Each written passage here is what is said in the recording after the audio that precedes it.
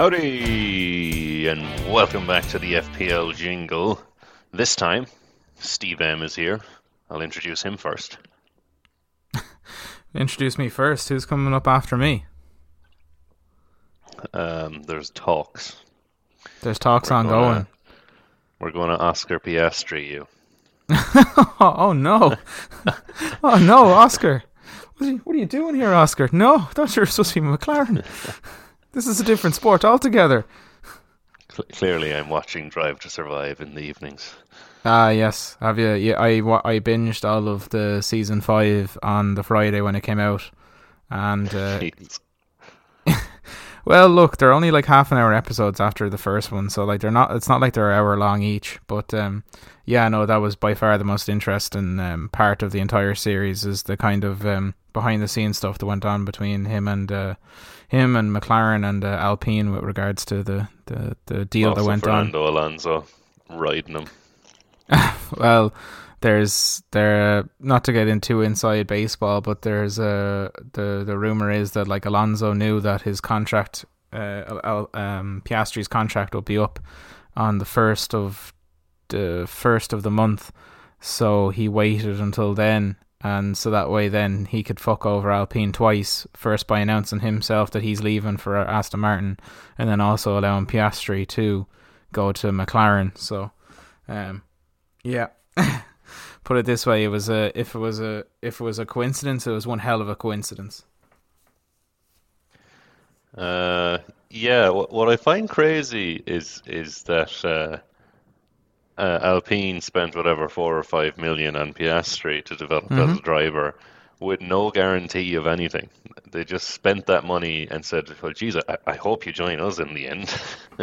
Well, this is the thing. They had him signed up as the reserve driver, but like as you could see with the Alonso deal, they weren't exactly in a hurry to sign him up, and he was the driver that they wanted for the future, for the next 2 years at least, or the next year at least anyway. But so for that very reason, then they couldn't guarantee Oscar a seat, which is why they were probably trying to sign him to another reserve driver contract, and which is why they hadn't signed him up to anything.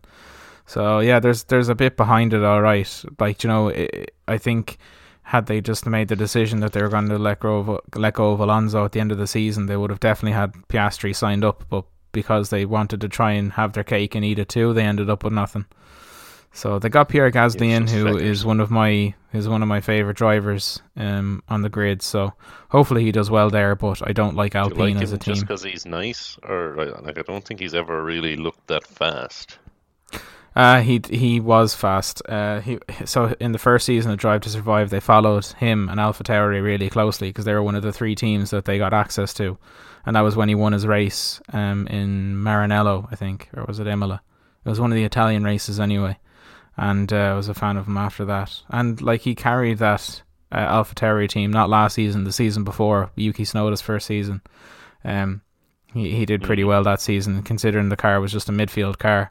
But like their car last season was just absolutely shocking when you consider that they get a lot of their parts are supplied from Red Bull. Now they still design their own parts a lot in order to save cost, but when you consider how successful Red Bull were, for them to be as bad as they were last season, it's interesting. But no,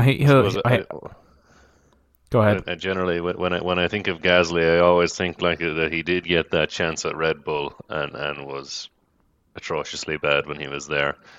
And I mean, you have to remember, like Red Bull have a thing of like they throw you in when you're young. Like they think everyone should be a Max Verstappen. Like Verstappen started his first race when he was 17, and like he just turned out to be a prodigy. Like not everyone is like that. Like Albon now he's at a lower team. He's at Williams, but like he's a good driver as well. Like Red Bull do produce good drivers. Like Gasly has won a race. Like, you know, I think that the jump to Red Bull came just a little bit too soon for him, but I think he's in a much better spot now, and hopefully he can be competing for potential podiums with Alpine. But we'll have to see, because that Aston Martin looked fairly rapid in pre-season testing, but that was only pre-season testing. If I was looking at drivers, and maybe Red Bull do the same, I think they probably look at drivers, and after a while you got to say he either has it or he doesn't. Generally people don't develop it. Generally, people Yeah. are good at Formula One drivers and don't become that much better. They usually just are that good. Well, you have to And like, if remember you that, don't but have it at one stage, you probably never do. well, the problem that people don't realize with Formula One a little bit is that you can't compare, let's say you can't compare a Haas driver to a McLaren driver. It's two different cars. It's two different philosophies. Like the only comparison you can really make is to your partner because they're driving the same car as you theoretically. So the fact that you were coming up against Max Verstappen, like I said, this kind of prodigy driver, is always going to make you look bad. Do you know? Uh, I suppose, but if your partner is winning the race comfortably and you're two seconds behind the field per lap or something crazy, um, you can read into that pretty clearly. Yeah, but that wasn't the case. For Gasly, it was. Mm, Uh, I don't. yeah. I don't think it was. But look, we're kind of that was way in the past. I think he's a Mm. much better driver than he was then. Is he in your F1 fantasy team? Uh, no, Owen, because I don't have an F1 fantasy team. Because I think I've only just now deciphered that message that you sent in that was so poorly worded that I honestly thought you had had a stroke. I have a brilliant F1 fantasy team and feel that maybe I'll give up fantasy football, as we seem to have done on this podcast, and just play fantasy F1. Yeah, well, I mean, in that case, the move to bring in Piastri makes complete sense because he would be a much better co-host for this podcast than me in that scenario. I believe so. He should know a few bits. Ah, yeah, I reckon he'd know a thing or two, like winning the F3 in his rookie year, F2 in his rookie year.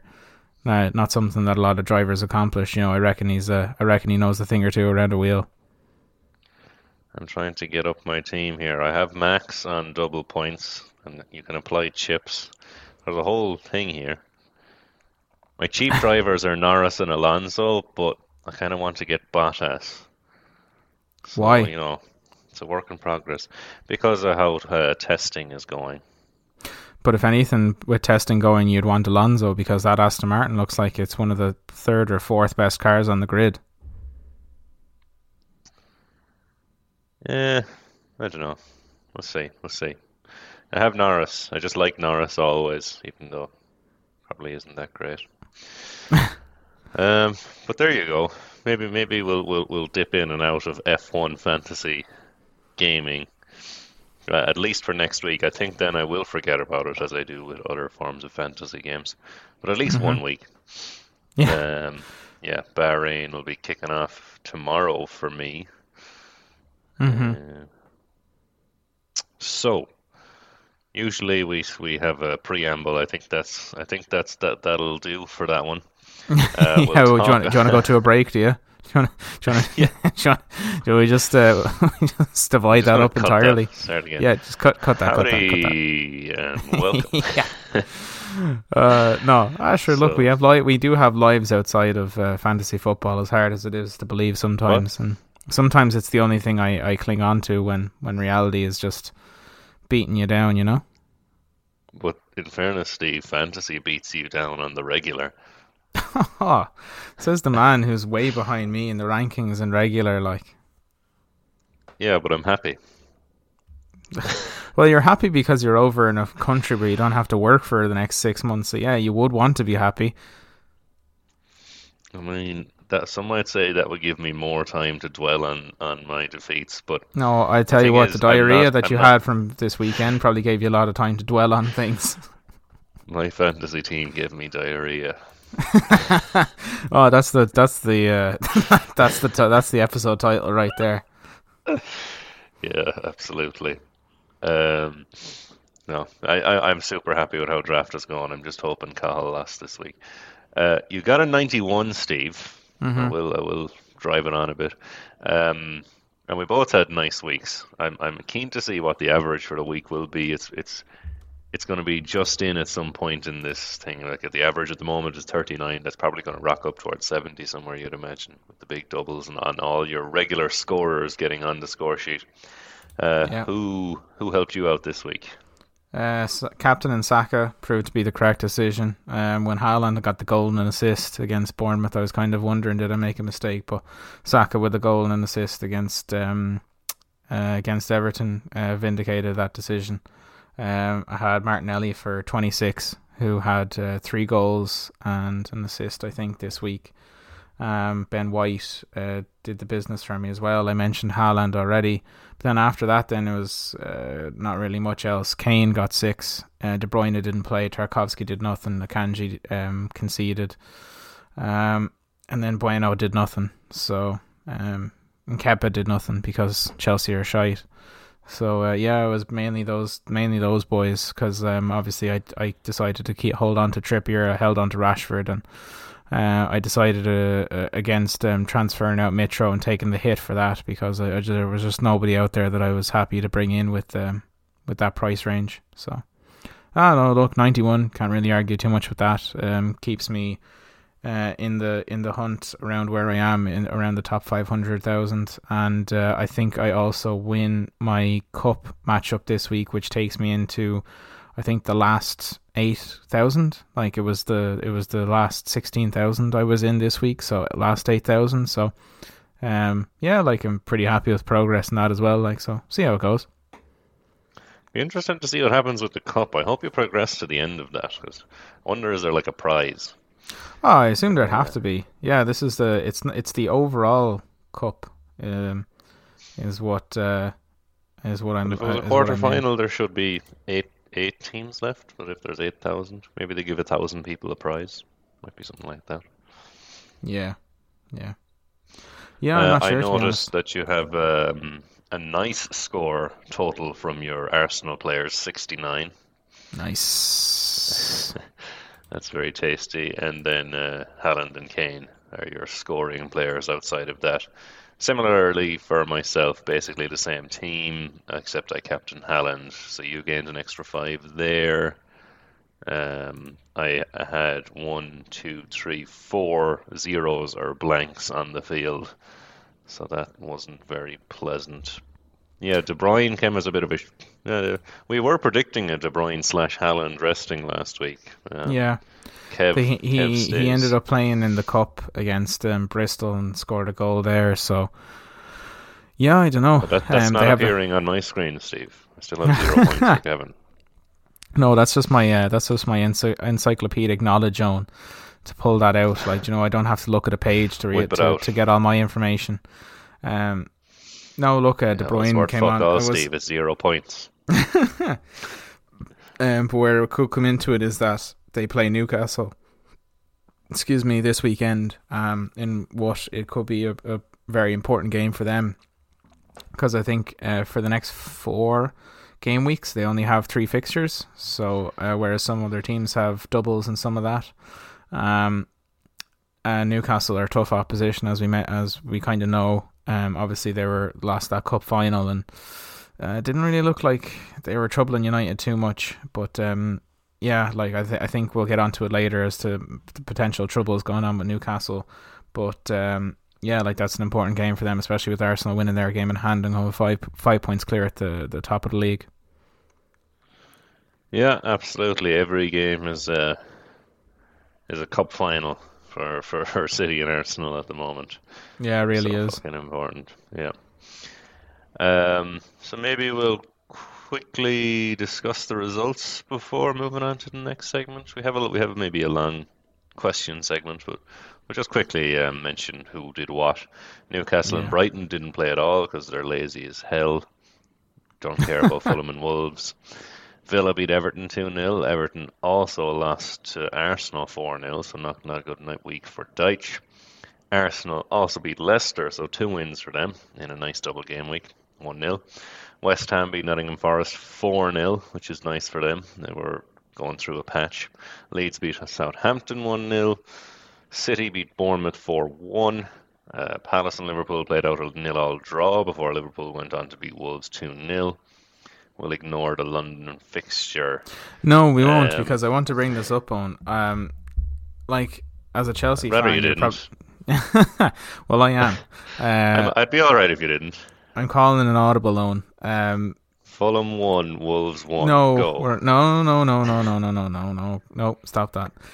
Like, does Potter make it to the end of the season? Because I was listening to what he was saying in the press conference after this loss, and he was comparing himself to Mikel Arteta, and like, it's complete rubbish, Sean. It's absolutely chalk and cheese. Like, you can't compare him to Mikel Arteta, because Mikel Arteta has never been on a run this bad in the entire time he's managed Arsenal, and he also didn't have £500 million spent on players when he arrived. So like, there's no comparisons to be made, and I don't know why he keeps making them. But how much rope are Chelsea going to give him? A lot, seemingly. This isn't the first time people have been asking about Potter's backing from the board, and it always seems to be present. Um, like the rumor mill hasn't gone totally hectic, which it usually would before a sacking.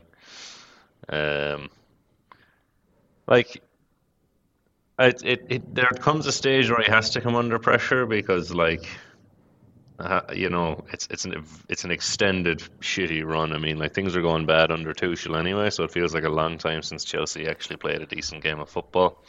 Yeah.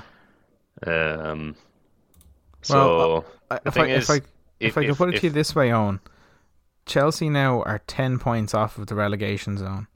Contrastly, they are 14 points off of top four. I don't think I don't think Chelsea fans or the board are really thinking that much about position in the table right now.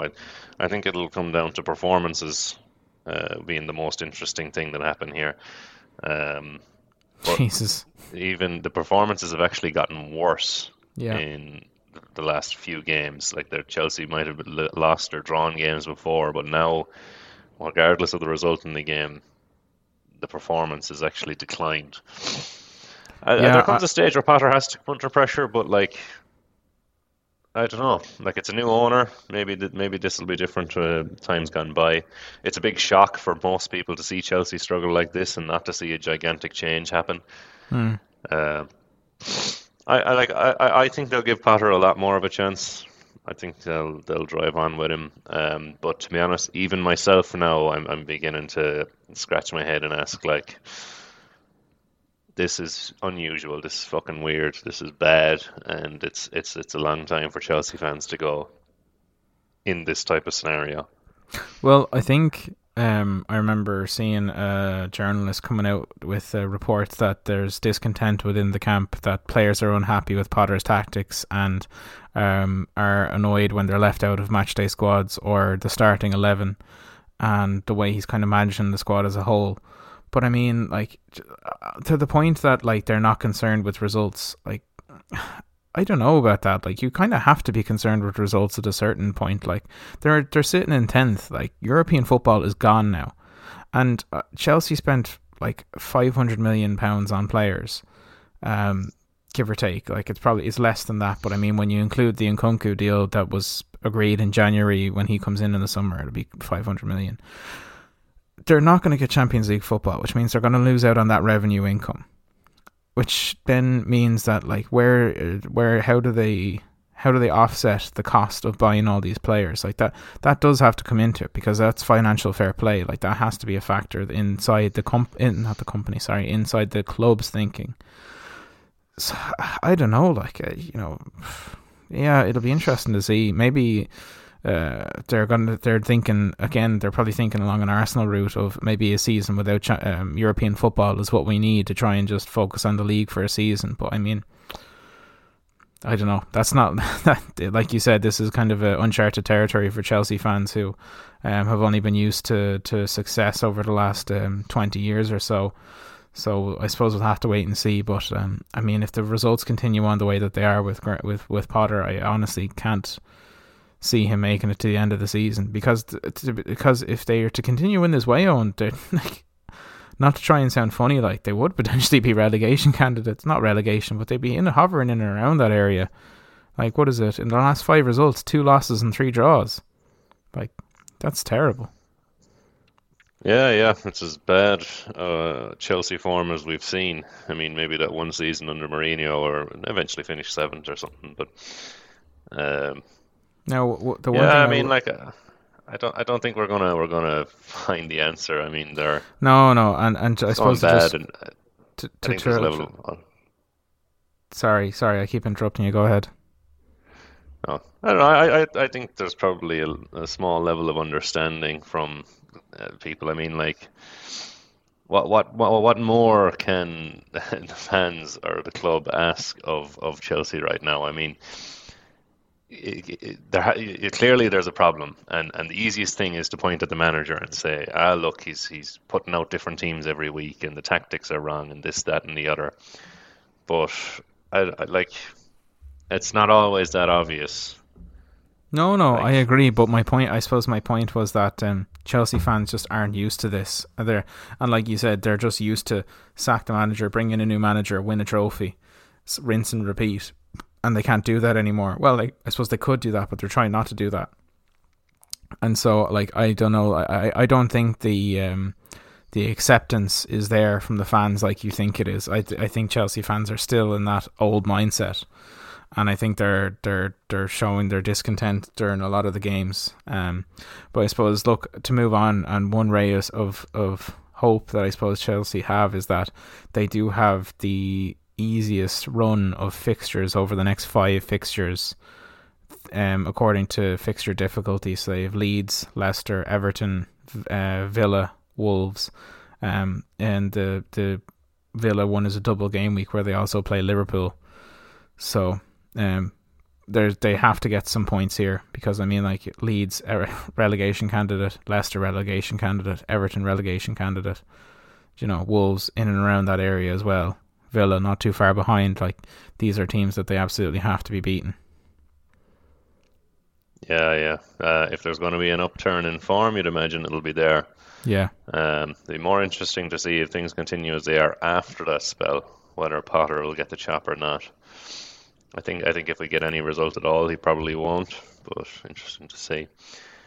Yeah, that was game week 25. The rest of the week kind of went as expected. Maybe Everton got a bit of a hammer in there. They probably expected a little more from the double game week that they had. Not too much exciting now. I was interested to see Gakpo being rested in that game against Wolves. He came on for a bit, but yeah, that makes him a bit of an annoying fantasy asset. Yeah, like, I mean, I wouldn't be reliant on Cody Gakpo for consistent point scoring. You have him in there as a third or a fourth midfielder, but I mean, for that price that he's at, like, I don't really know if you even bother with him at that, really. Like, there are better options out there for you. There's Martin Odegaard or Martinelli or Saka there. There's Rashford there, or someone like Bruno Fernandes. There's definitely better alternatives than relying on Cody Gakpo. Or if you're going to go with Liverpool asset, you're probably going to go with Mo Salah, if anyone. So, but he does cause a headache. Yeah, I think monitoring Jota and Darwin is interesting. I think they're more likely a starting trio than Gakpo. Yeah, I agree with you.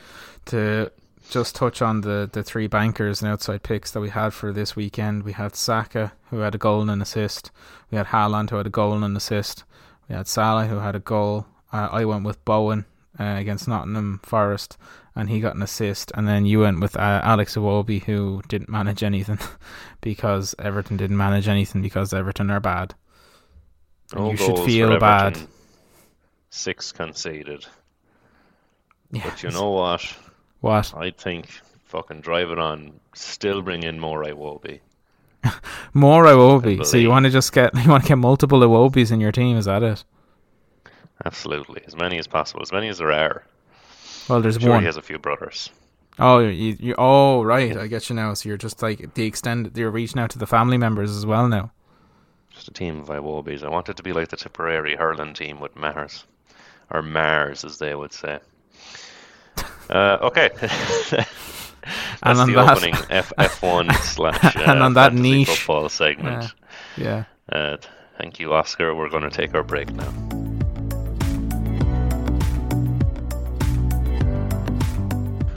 We hope you enjoyed the interval music there. I think that's one of the originals that stayed as the FPL jingle grew. One of those we got right first time, Steve. Yeah. I mean, yeah, we did spend a lot of time when we first created this trying to find the right intro, outro, segue music. Like I think it was a few days and a few different websites, and trying to find royalty-free music is a little bit harder than you think.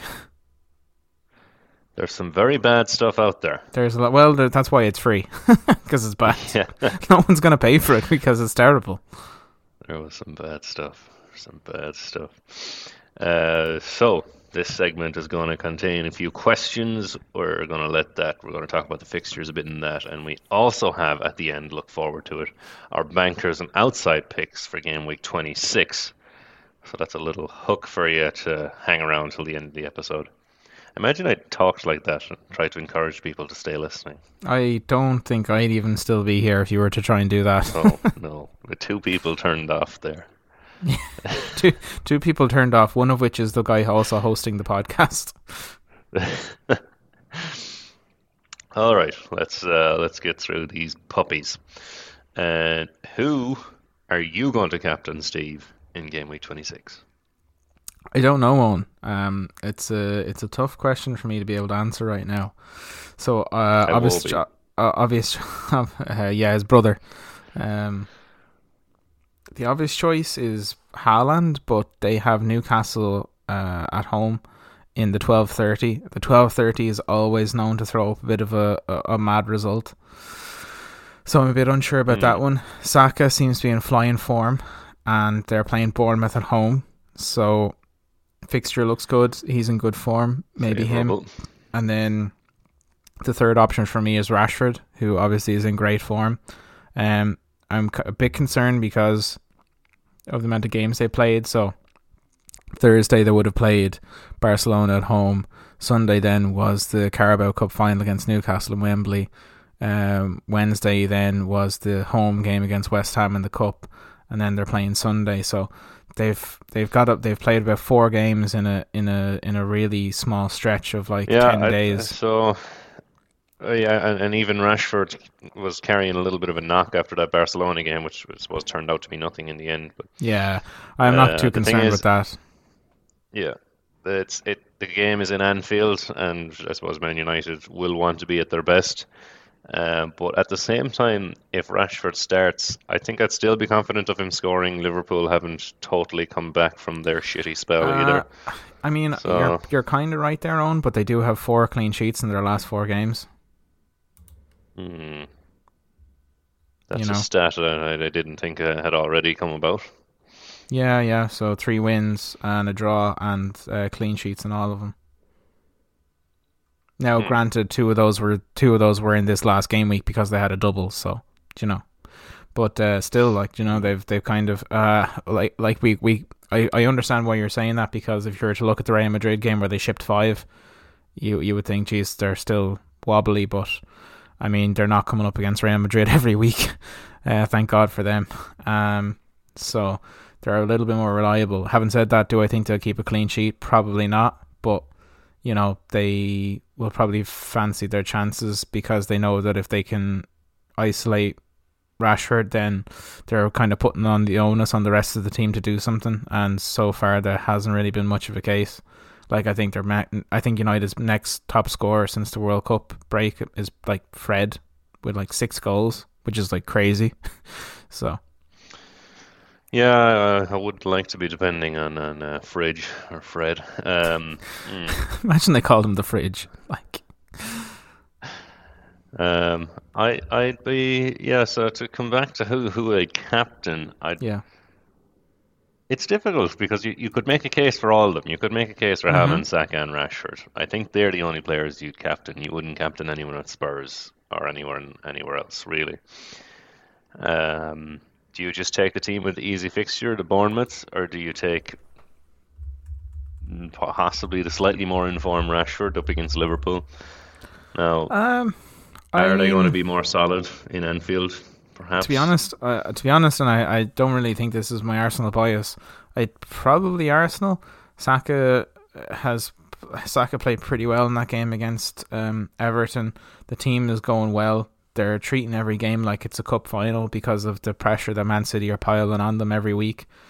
And he also takes penalties for Arsenal, so if they win a penalty, he's going to take it. So, I think the strongest case I'd be able to argue is for Saka right now. Hmm. I've been nervous to move my captaincy off Haaland. I'm not sure I have moved it off Haaland I since know, yeah, but I mean, if you had done that the last start of the week, you'd have season. gained an extra 10 points. And have you used Hmm. your triple captain? No, I haven't used my triple captain. Well, maybe that's something we can talk about when we talk about the double game weeks coming up. Because I mean, like, I Hmm. triple captained, I moved my captain to Rashford and triple captained him for United's double, and he got me 60 points. So in recent memory, for me, moving my captaincy away from Haaland has actually benefited me. So I understand your hesitancy to move away from him, but you kind of have to think, weigh it up. No. No, okay, fine. Next question. just just leave him. Next question. I'll be thinking about that one. Question Iverido, or number two for our non-Irish speakers, is gonna be talking about some chips, not the fried kind. Aw. When is best time? When is it best to use the free hit and wild card? I have wild carded. Needed to straighten out my team there a couple of Mm-hmm. weeks ago, Yeah. and to be honest, that did steady the ship. I've gotten a few green arrows since, but yeah. So we have a fairly quiet-looking game week 27. We have doubles in game week 29 and 28. Is that right? Just a couple of So blanks we'll going around have as you well. have Palace and Brentford have a double in Palace, Brentford, Southampton, and Brighton have a double in 27, and then in 29, then you have a lot of teams with doubles. Um, Brighton, Liverpool, United, West Ham, Bournemouth, Villa, Chelsea, Leeds, Forest, Newcastle, Leicester. You have a lot of teams with doubles in 29, but the other side of the coin there is that in week 28 you have a lot of blanks. Brighton, Southampton, City, Spurs, Fulham, West Ham, United, Liverpool, all blanks in that week. So, you're dealing with half of the league to choose from for that week. So, with that thinking in mind, I would be thinking you either wildcard for week 27 or for week 28, and then maybe use your free hit if you have it in week 29. Like the way that I'm thinking of doing it is making sure that I have maybe using the wild card or the free hit for week 28. Make sure I have a full team for that week, because a lot of people probably won't, and then just change it the week after that, and use it in week 29 with all the doubles, and then maybe even potentially, I know this is getting onto another question we have, maybe even potentially using the bench boost then, simply because of all the doubles that week. Are you saying you want a wild card into game week 29, the Um, big game I, week? I'm saying that I would at least look to wildcard my team by maybe not this week, game week 26, but maybe 27, if not 28, definitely, because I'll have a fair few players from City, Spurs, United, Brighton, Fulham. Like, I'll have a fair few players from my team that won't be playing that week. I'll probably only have like 6 or 7 if I was to leave it unchanged. So I'll definitely be doing something before game week 28 when we have all the blanks. But then after that, then as well, I might even potentially look at doing something again to make sure that I have a lot of players that have doubles in 29. Hmm. I think a half decent strategy. So I'm already wild carded, Yeah. but I wonder if you were to free hit on 28 and then wild card on 29. The reason I say wild card 29 is because then for game week 30 you end up with a normal team. Whereas the team that you would wildcard in for game week 28 might need to have a lot of additions to fix it for, the rest of the season. Yeah, I get what you're saying. Yeah, yeah, that makes sense. Uh, Yeah, yeah. It but that depends. It you depends have as well on to. your scenario. So, I mean, for your cell phone, you've already used your. Was it your free hit you've used? I used my wild card. I have the rest of the chips. Okay, so you have your free hit and your bench boost and your triple captain. Mm. So I mean, 29 is probably the place I would be using my triple captain because it's the next available double game week that I know about, and you would have a fair few players that would have a double game week that week.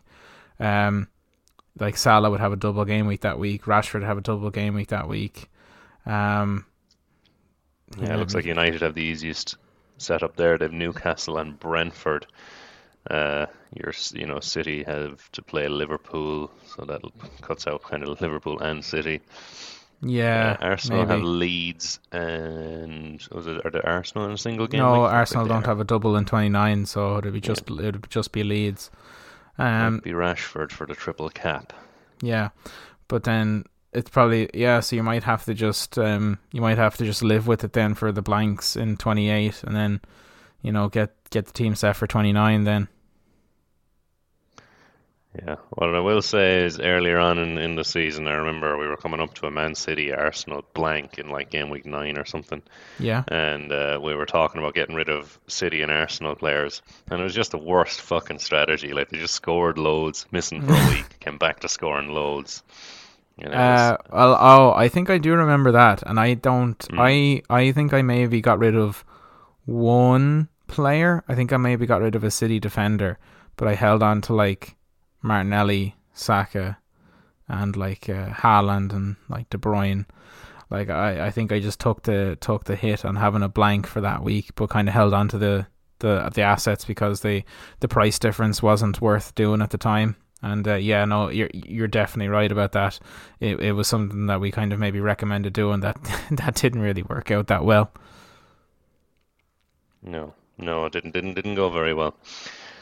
But interesting to see those weeks. It's going to be so four interesting 4 weeks coming up. Where we have a normal week, then we have 27 where we have some doubles, and 28 with a lot of blanks, and 29 with massive doubles. Mm-hmm. So keep an eye on those. It's going to be difficult to maneuver through. Definitely. Um, Talking about more general team talk. Newcastle in their last 4 games, I think they haven't won anything at all. Struggling to score, although maybe maintaining a bit of a decent defence. Are they gone over the hill, Steve? Have they peaked? Are they? Um, Is this uh, savage Eddie Howe performance yeah, dwindling out? we kind of had a quick chat about this during the break, and like I think the run that they were on in terms of the number of clean sheets that they were getting and the number of goals they were scoring wasn't really sustainable long term when you looked at the personnel that they have. Like if you're looking attacking wise, Callum Wilson and Isaac are nice players, but they're very kind of a little bit hit and miss, a little bit hot and cold. It doesn't help that they both had their injury issues.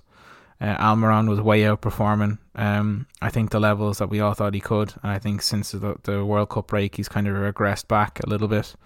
So Maximan, if he had any end product, would be a great player, but he just doesn't. Like he's great at carrying the ball, beating defenders, but he just doesn't have that final pass on him. He's a bit like Adama Traore in that regard. And what they've been doing is they've been relying on their defence, which up until the game against West Ham, where the streak was broken,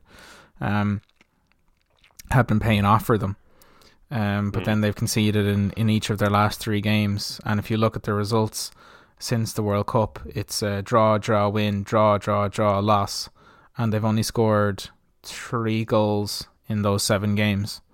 So, the defense doesn't really worry me, but it's because of the lack of attack that worries me. That they're relying more on the defense more and more, and I think the more reliant you become on that, the more of a vulnerability it becomes. Mm. What I'll tell you what surprised me the most was the fact that this run actually happened, because the players that did it were, really considered quite poor.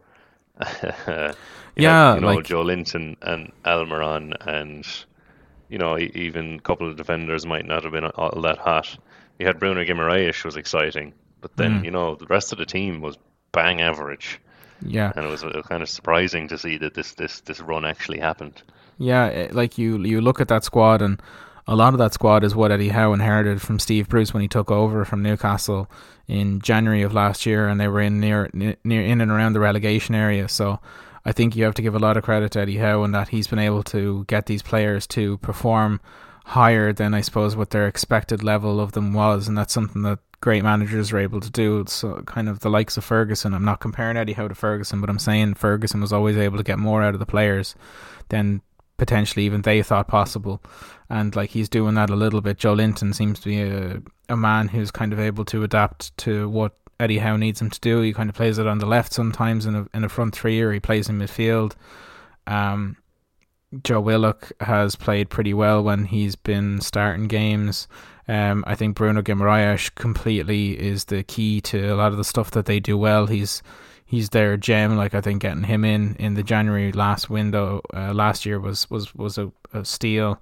And I think if they can get Isaac fit and starting games consistently, I think they'll be happy with what he can produce for them. But yeah, you're right. Like if you look at that team, like Fabian Schär was a bit of a laughing stock. Joe Linton was a bit of a laughing stock. Almiron was a bit of a laughing stock, and they're all way outperforming themselves this season. So, but I just feel now with the next set of games they have coming up, like we mentioned City already, they have a couple of easier games after that against Wolves and Forest, but then after that then it's a double in 29 against United and West Ham, and then Brentford after that. So like those aren't gimmies, so they could just be in for a bit of a wobble, I feel. So I wouldn't be relying on Newcastle assets maybe as much as I might have been in the past. No, the double and triple Newcastle defences that we were seeing were kind of dwindling out. I don't think people have that anymore. Almiron would have been in teams, he's gone. So, yeah, Newcastle assets not what they once were. Although if Eddie Howe does keep this up, he might be the next in line for the Chelsea job. So, fair play to him. Just come and get deserved. Next, let's see. I saw those rumours about De Zerbi. That's just ludicrous. Ivan Toney. He's been doing some gambling, and he's a lot. Talk of us. He's been doing a big gamble. He has been with his career. Boom, got him. Okay, less of that, Steve. That was just unfair. Uh-huh.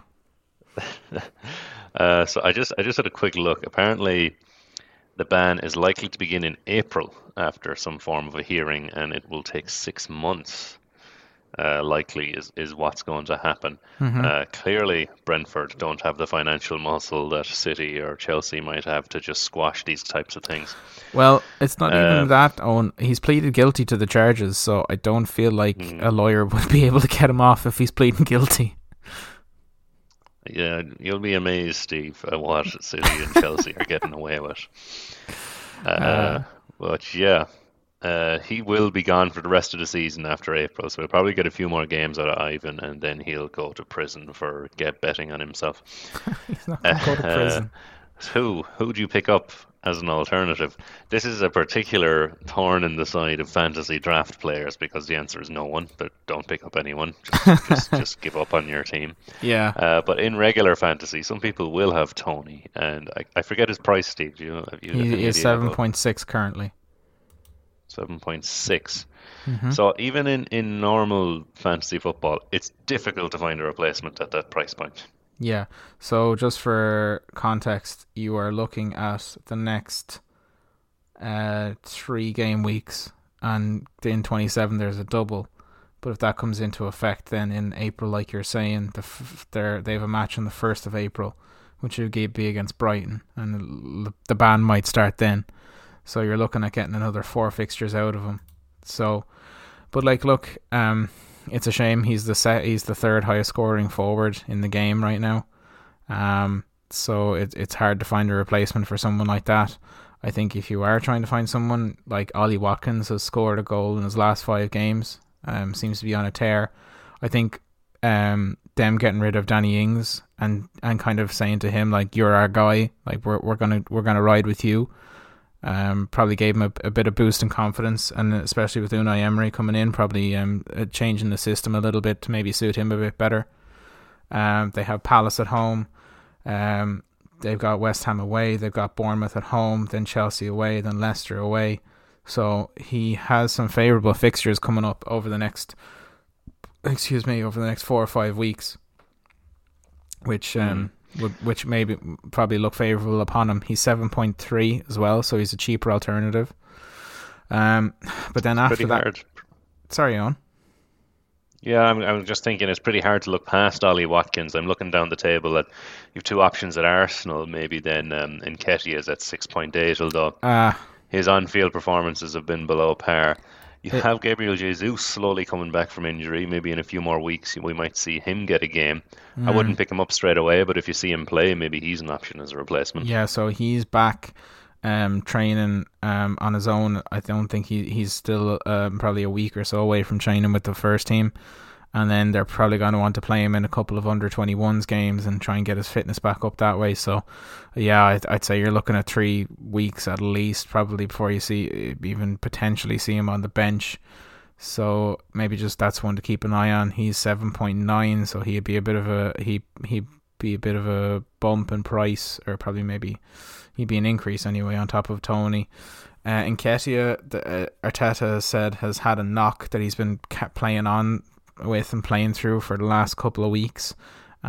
Maybe explains why Trossard got the start against Leicester, but I also feel like the form came into it. Like if you look at Nketiah's XG, he's like underperforming. He like the XG is saying he should have averaged about 4 goals, and I think he's averaged about 1. So should be putting those chances away.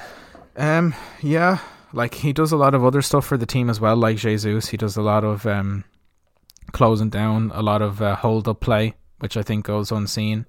But yeah, like I think with Trossard in there, he can drift out to the left and kind of play as a winger, and then Martinelli goes in central, and there's a lot of interchange in between those two, which causes a hassle for defenders. But if you're to try and think of any other alternatives, like you're really kind of scraping it then. Yeah, I'm looking. Like, are you looking like at Callum at Wilson. Darwin potentially then? Yeah, I was looking at Callum and Darwin there. Callum is 7 goals and 4 assists, I think, and Darwin is on 6 and 4. Obviously, Darwin, 2 players with a lot of injuries. Maybe if they'd played full seasons, they'd find themselves further up on this scoring table. Not bothered by Mitrovic or Mbuemo, certainly not Firmino. 2 guys at Leeds there, Nanto and Bamford, although Bamford, I think, has been fit for a while now and not really performing. So Yeah. generally when he's fit, he's scoring, and at the moment that's not happening. So difficult to look around. I'm trying to think, what would I actually do? I think I'd be going for the Ollie Watkins. I think that's fairly obvious. I think the other thing, unless Owen, you- is that do you just take the decision to play with the front two and get someone in cheap as your third option and invest that money then into your midfield? That's potentially something you could do. Well, that's certainly what I'm doing with Haaland, Kane and Evan Ferguson. Yeah. So that's the other option. But I certainly wouldn't hate to see Ollie Watkins in my team. I mean, if I was getting rid of a midfielder there or spending a bit less in defence, Ollie Watkins would be a lovely option to have, I think. Yeah. Okay, that's your Ivan Toney gambling ban discussed by myself and Steve. I hope you enjoyed that bit. So, Brentford then have a whole host of games. Brentford plays 6 games in the next 4. Is that right? 2 doubles. 2 doubles, a double in They 27 play and a lots double in lots of 29. football. Ivan Toney will play some of it, maybe all. Depends on when the all of ban it. kicks in, yeah, but he'll at least play the double in 27. Are you going to bring in a defender from the Brentford side for those doubles, Steve? Yeah, it's an interesting one on, like, if you're to look at their fixtures, like, they do have some okay fixtures coming up. They've Fulham at home, Everton away, Southampton away, Leicester at home. And then the double in 29 is Brighton away, United away, so probably a little bit tougher. But I mean that 3 game stretch there, for 26 and 27 looks fairly decent. So you potentially be I looking tell to bring you, in someone like a Rico Henry, maybe. well, Raya, the keeper, puts up points. I'm just That's a good looking his point. previous points: 3, 6, 7, 10, 5, 3, 9, 3, 3. You'll take that. Yeah, yeah, especially for a team like that. Yeah, he does all right. What have they got? 8 clean sheets so far this season. So, um, like I think Newcastle have the most, with 12. So he's not he's still 4 clean sheets away. But like considering Brentford's stature in the league, like I'd say that's fairly impressive. He is at 4.8. He's not like a budget goalkeeper option. Like I've Ward on my bench there at 4. But I think I'd be picking him either. Like Ben Mee then cost 5. He's only on the 95 points. The Brentford defenders really have very little points in fantasy football for some reason. They must be getting rotated a lot. Did they sell a lot of defenders or something? No, just give me 1 second here. I'll pull them up. Ben Mee, Since yeah, Ben Mee by far I they think only is. have 2 defenders who seem to have played all year, and the rest of the team seems to have done almost nothing. I'd say there's just a little bit of rotation in that as well. Like they know that Yeah. they have a lot of doubles coming up as well and things like that. Probably just looking to make sure they keep things fresh. But yeah, I So I I don't. think Raya is a good option. Yeah, Maybe Ben Mee. Raya or Ben Mee are probably the best picks of the bunch. I think Rico Henry at 4.5, considering he's also like an attacking wing back, is probably an option as well. Although I don't know if he has many assists this season. What's he got? 2 assists this season, so yeah, not great. But Hmm. still a possibility there. There's no one in the midfield that you'd really look at really. Um, and then like we mentioned, you have Ivan Toney and then Brian Mbumo, who is hit and miss at best. So there's not many assets that you're Well, going for. 5 goals, 4 assists for the season, and I think he's been fit for all of it. So he's no excuse to be underperforming. No. I think Steve, it'd be a risk. I think it'd be a risk to be taking these Brentford players. Maybe I am interested in that Raya pick. I think he's seems to be getting a lot of saves and stuff Yeah, in no, you this definitely team. hit on something there. Like I have Yeah. Kepa at the moment who's 4.6 and I have 2.2 in the bank. So he might be my free transfer that I bring in for this game week. He'd certainly be interesting. Yeah, and monitor that Ivan Toney ban because Ivan Toney, nice little pickup for double game weeks, absolutely.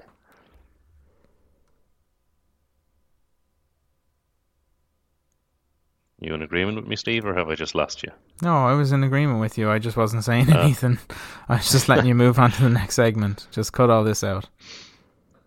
okay, maybe I will. 3 bankers and an outside pick for game week 26. It's a normal game week of 10 fixtures, which makes things a little easy. And it's kind of a repeat of our captaincy discussion. We said either Saka, Haaland, or Rashford. And Steve, you've put Saka on the top of the list here. Yeah, like I mentioned before, I think the strongest argument I'd be able to make is for Saka. So he goes top of the list because of that.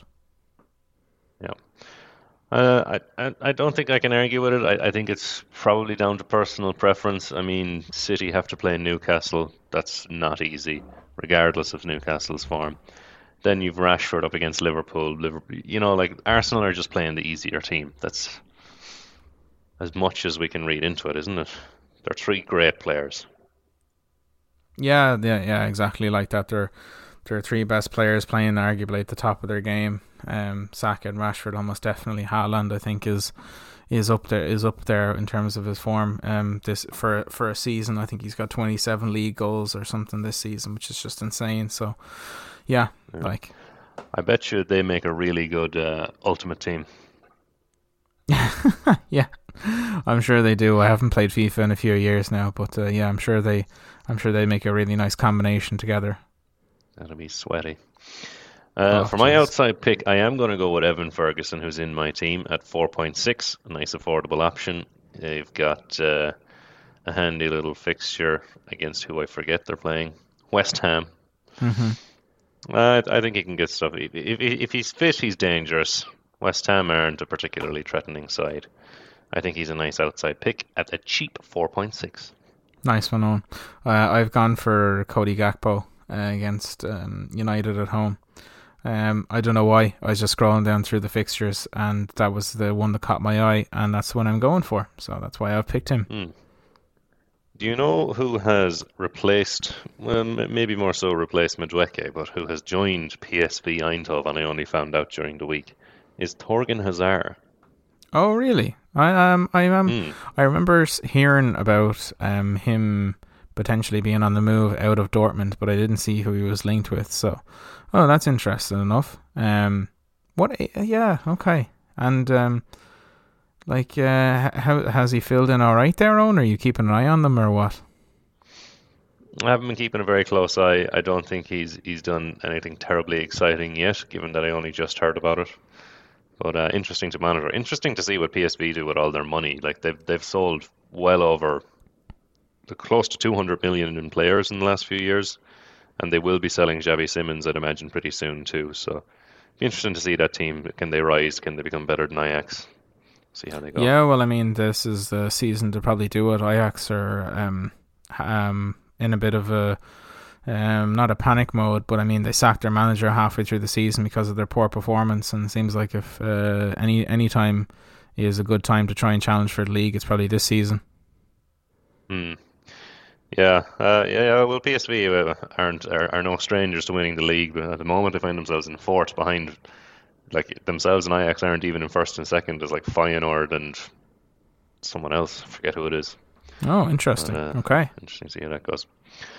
Okay, no draft this week. We'll do up the tables and have a look next week. You'll see me somewhere around the playoffs and Cahill somewhere around losing, so that'll be nice. Jesus. Anything else for episode 23 of season 2 of the FPL Jingle, Steve? No. I feel like there's a lot of good information in there for people. It's kind of come down to their own unique situation, but I feel like we've given people the tools to make the correct decisions, or the decisions that they think are best anyway. Yeah, so blame Steve if it all goes wrong, guys. Absolutely. Everyone else does in my life, so why stop now? Absolutely. Okay, if you want to get in touch, you can do so on Discord. That'll be linked in the podcast description. You can see the website, fpljingle.com, or thefpljingle.com. Is it the? I think it's the. And you can get us on Twitter. That's at thefpljingle. No, the website then is fpljingle, and the Twitter is thefpljingle. You're doing a great job. Do those things. No problem. All off the top of my head. I'm going to sign off. Bye now. Bye, everyone.